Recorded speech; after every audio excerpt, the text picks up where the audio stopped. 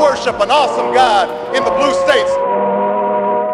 The president's problem is that he was born a Muslim. Not God bless America, God damn America.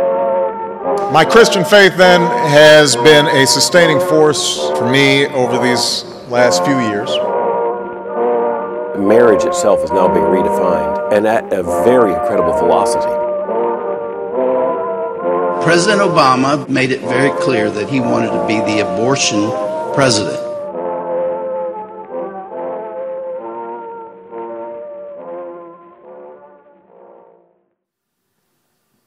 Amazing grace, how sweet the sound. Welcome to the History of Evangelicals and Politics, the Obama era. This is episode 13. George W. Bush joins the fight over marriage. I'm John Fia. As summer turned to fall, and with a decision in the Goodridge v. Massachusetts case a couple months away, it was time for the Christian right defenders of traditional marriage to mobilize the base. In early September, the American Family Association, under the leadership of Don Wildman, declared October 12 through 18, 2003, Marriage Protection Week in the United States. Those organizations who joined the American Family Association in this announcement included Gary Bauer's American Values, Bott Broadcasting Corporation, What Remained of the Christian Coalition, Concerned Women for America, Phyllis Schlafly's Eagle Forum, the Family Research Council, James Dobson's Focus on the Family, Charles Colson's Prison Fellowship, the Southern Baptist Convention's Ethics and Religious Liberty Commission, that was under the leadership of Richard Land, World Magazine and its editor, Marvin Olasky, and Jerry Falwell's Thomas Road Baptist Church. The American Family Association published a new website, marriageprotectionweek.com, filled with links to articles and research reports about the negative effects of gay marriage on American culture. You may recall that we discussed some of the arguments made in these pieces in our last episode. This group of organizations started calling itself the Coalition to Protect Marriage. In a press conference following a meeting of this new coalition in Arlington, Virginia, Dobson declared that the homosexual activist movement is poised to administer a devastating and potentially fatal blow to the traditional family. Bauer acknowledged that the Christian right had recently experienced a little bit of burnout, but the quote-unquote spontaneous reaction to the marriage issue, in both intensity and numbers involved, had revived the movement. Wildman said that if we wait 30 years, it's all over. This is an issue that is going to be met now because the danger is now. Land announced that marriage is the poster issue for the titanic struggle that is going on in our society between those who believe in a Judeo-Christian basis for our culture and those who believe in a neo-pagan relativist base. Sandy Rios, president of Concerned Women for America, described marriage as the very underpinning of civilization. If we remove those foundations, she added, our entire civilization will come crumbling down. According to Rios, America's founding fathers did not give their lives or their property for the freedom of entertainer Madonna to French kiss Britney Spears on national television, or for men to appear with men in Brides magazine. Marriage Protection Week would coincide with a voter registration drive, bulletin inserts in more than 70,000 churches across the nation, and special programming on Christian radio stations. Those affiliated with another website, defendingmarriage.com, took out full-page ads in major U.S. newspapers. One of those ads, appearing in the Kansas City Star, said, "There are those who want to redefine marriage to include 2 men or 2 women, or a group of any size or mix of sexes, 1 man and 4 women, 1 woman and 2 men, etc." In a press release, Tony Perkins said that he was shifting the Family Research Council's agenda to focus on the defense of marriage. He fully expected the Supreme Judicial Court of Massachusetts to rule in favor of same-sex marriage in Goodridge, and thus open the floodgates of litigation demanding all 50 states to recognize homosexual marriage. In yet another reference to judicial activism, like the ones we talked about in the last episode, Perkins said, "This is not happening because the American people want it. It is not happening because state legislatures are voting for it. It is happening because of the Black Plague, from the Pledge of Allegiance to the 10 Commandments, and now to the very institution of marriage. Unelected judges in black robes are not only ruling against the wishes of the American people, they are overturning laws passed by the elected representatives of the people."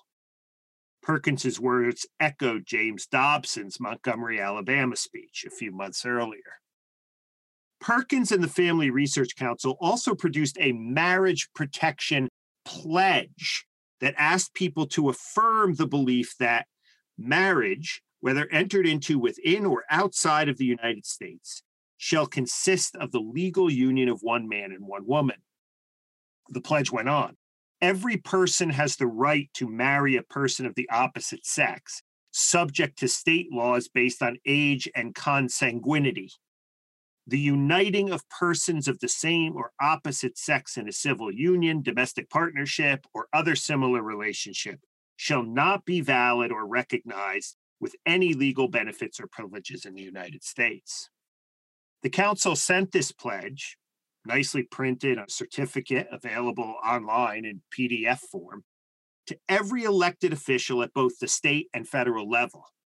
Perkins then urged his followers to make sure they only voted for candidates willing to sign the pledge. Marriage Protection Week and the Marriage Protection Pledge, he said, mark the start of a year-long effort to ensure that when the voters go to the polls in 2004, they know how each of the state and federal candidates for public office stand on protecting marriage. And then he said, "We are committed to use every tool at our disposal, including amending the United States Constitution, to ensure that marriage in America remains exclusively defined as the union of 1 man and 1 woman."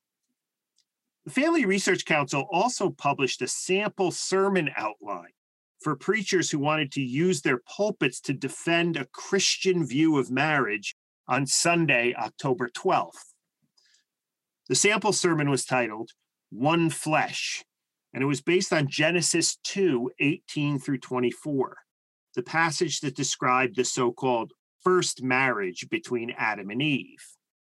It suggested that pastors begin their sermons by making sure their congregations could identify the main legislative and judicial battlefields in the country's fight to preserve traditional marriage.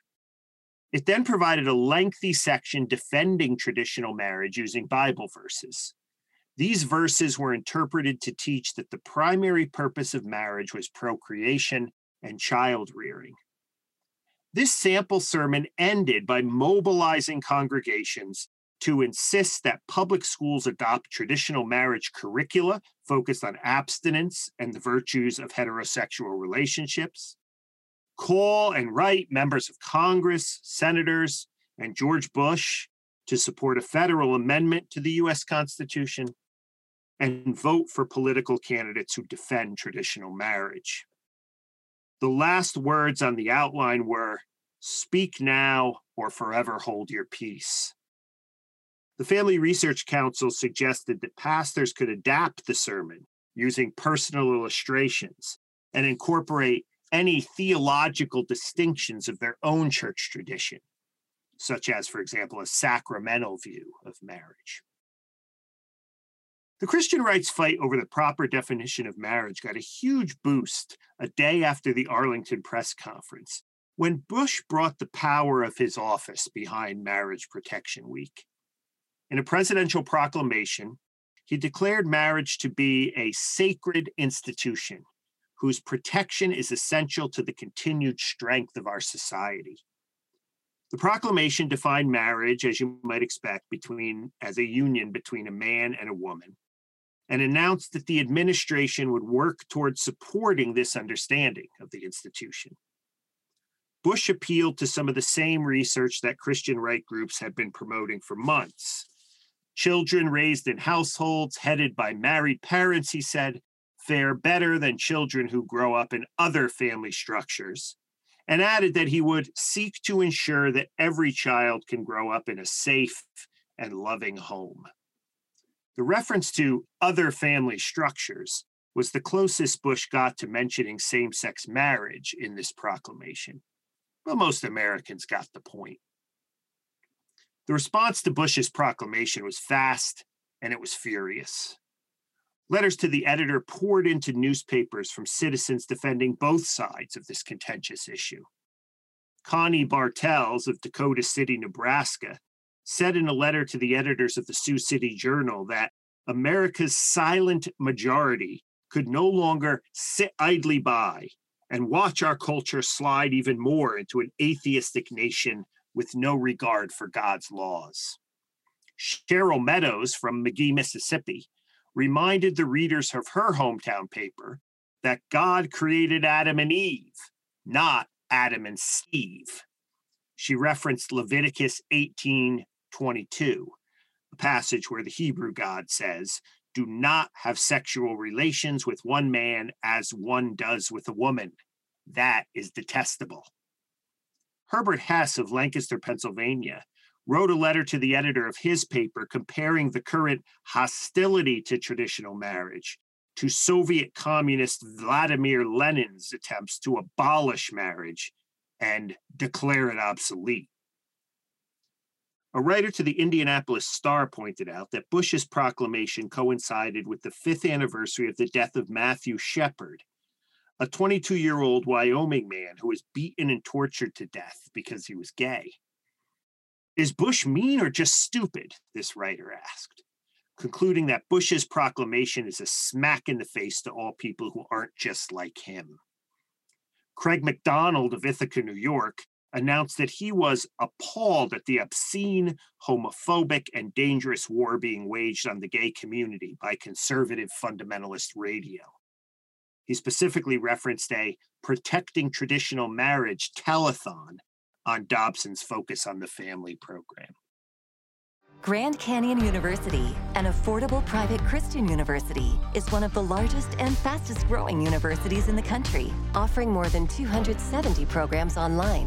In addition to federal grants and aid, GCU's online students received nearly $130 million in institutional scholarships in 2022. Find your purpose at Grand Canyon University. Private, Christian, affordable. Visit gcu.edu/myoffer to see the scholarships you may qualify for. Writing in the Wall Street Journal, Andrew Sullivan, a gay conservative blogger and former editor of the New Republic, reminded his readers of the Lawrence v. Texas decision. According to Sullivan, Lawrence made it clear that the term gay citizen is now simply a fact of life. If homosexuals are no longer criminals for having consensual private relationships, he argued, then they cannot be dismissed as somehow alien or peripheral to our civil society. Sullivan's piece was filled with questions for his fellow conservatives. What exactly is the post-Lawrence conservative policy toward homosexuals? Can you think of any other legal, non-criminal minority in society towards which social conservatives has nothing but a negative social policy? What other group in society do conservatives believe should be kept outside integrating social institutions? What is the social conservative position on civil unions? A Family Research Council response to Sullivan's piece came quickly. Its author was Peter Sprigg, the council's senior director of the Center for Marriage and Family Research. Sprigg took Sullivan's last question first. What is the social conservative position on civil unions? Sprigg answered, we are unalterably opposed to them. For Sprigg, Sullivan's questions were easy to answer.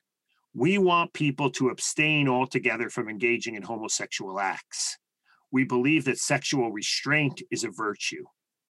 After running off a litany of Christian right talking points on marriage, Sprigg ended his response to Sullivan's Wall Street Journal op-ed by smugly asking, any more questions? The American Civil Liberties Union also responded to Bush's Marriage Protection Week proclamation. The president should abide by his own proclamation, in which he called for the creation of a compassionate, welcoming society where all people are treated with dignity and respect. Indeed, Bush's proclamation did make appeals to the compassionate conservatism that animated his 2000 presidential run. Marriage Protection Week, ACLU spokesperson Christopher Anders noted, is nothing but a handout to the far right seeking to unravel the already limited protections that gay and lesbian Americans have. Meanwhile, in Lynchburg, Virginia, the home of Jerry Falwell's Liberty University, Soul Force, an organization of gay Christians co-founded by Mel White, an evangelical ghostwriter who once worked with Falwell, Billy Graham, and Pat Robertson, expressed shock and dismay at Bush's proclamation. The organization announced that it would use Marriage Protection Week to organize civil marriage forums across the country to educate people of faith about the injustice and spiritual violence caused by ignorance and misinformation surrounding equal civil marriage rights. The first such forum would be held in Lynchburg, in the shadow of Thomas Road Baptist Church. Soon, Soul Force would be visiting evangelical college campuses on a nationwide bus tour to make the Christian case for marriage equality. A few of these schools even let them on campus. The Lambda Legal Defense Fund, the organization responsible for the victory in the Lawrence anti-sodomy case, took a different approach to Bush's Marriage Protection Week. They started an online program based on a popular reality television show in which gay fashion experts offered advice to straight men. Lambda called their program Queer Eye for the Straight Couple.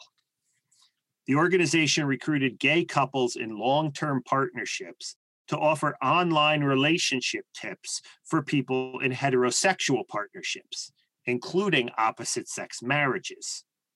A spokesperson for Lambda Legal said, same-sex couples face all of the same challenges and joys that heterosexual couples do, but we're left navigating through them without the protections marriage provides. We've brought together some fantastic lesbian and gay couples who are kind enough to lend their relationship experience to their heterosexual peers. An Associated Press article described a lesbian couple who offered counsel to a man from Jersey City who worried that his heterosexual relationship was losing its spark after 3 years. Focus on the little things, was the wisdom offered by Carolyn Conrad of Boise, Idaho. She said that when her partner, Kathleen Peterson, brings her a Diet Coke when she is working late, it never fails to make my heart beat a little faster. Sandy Rios of Concerned Women of America called Queer Eye for the Straight Couple a silly, sad game. Genevieve Wood of the Family Research Council added, it's almost hard to take seriously, considering that the majority of homosexual couples don't stay together more than a year and a half. It's ludicrous that they would even suggest that 2 men or 2 women could have advice for a married man and a married woman. On October 17, 2003, former Reagan Secretary of Education William Bennett entered the fray with an op-ed at the Los Angeles Times that was distributed nationally on the Times Wire service. The piece praised Bush's proclamation, arguing that marriage is rooted in the proper order of life. When God created men and women, Bennett argued, he did so with a natural sexual order, a proper order for love, an ordo amorum. as St. Augustine put it. Humans were created by God as men and women for the purpose of marriage and reproduction. Bennett continued, if we depart from the natural order of sexuality and the proper behavior and relationships that ensue from it, we are left with no guiding principle but the prevailing mood of the age. We are currently on the cusp of doing just that. He added, we must decide whether we will continue to reinforce the natural sexual order in our laws or whether we will let them cave in to arbitrary preference. Now is the time to redouble our efforts to make behavior meet the traditional standard. Ernesto Gomez of Crestline, California, responded negatively to Bennett's piece with a letter to the Times affirming that when love conflicts with traditional sexual roles, I cast my vote for love. Dan Gumbleton of Pasadena asked Bennett to consider that many gay people were born attracted to people of our own gender. So to live a lie and pretend to be heterosexual, we not only violate our own humanness, but also hurt those we try to be straight with. Tim Bryant of Hollywood wrote, gay people just can't win with the family values crowd. If they're promiscuous and freewheeling, they're condemned as hedonists. If they want to settle down and nest, parroting a non-gay lifestyle, they're condemned for destroying marriage. Sheesh. People like Bennett know that they can muster lots of political support for their born-again commander-in-chief if they stir panic about evil gays trying to ruin marriage. That's what's behind Bush's Marriage Protection Week. It's not about morality. It's about votes. Of course, Bennett also had his supporters on the Times opinion page. Greg Freeman of Simi Valley connected gay marriage to the nation's upside-down moral compass. God said homosexuality is an abomination, and for me, that is the bottom line. With the Goodrich decision looming, the marriage wars were waged in churches, on the opinion pages of local newspapers, and at websites. Social media, by the way, was not yet a thing. These wars were also waged in local city halls and mayoral races. In our next episode, we will zero in on how this front in the culture war played out in one Midwestern community. Stay tuned.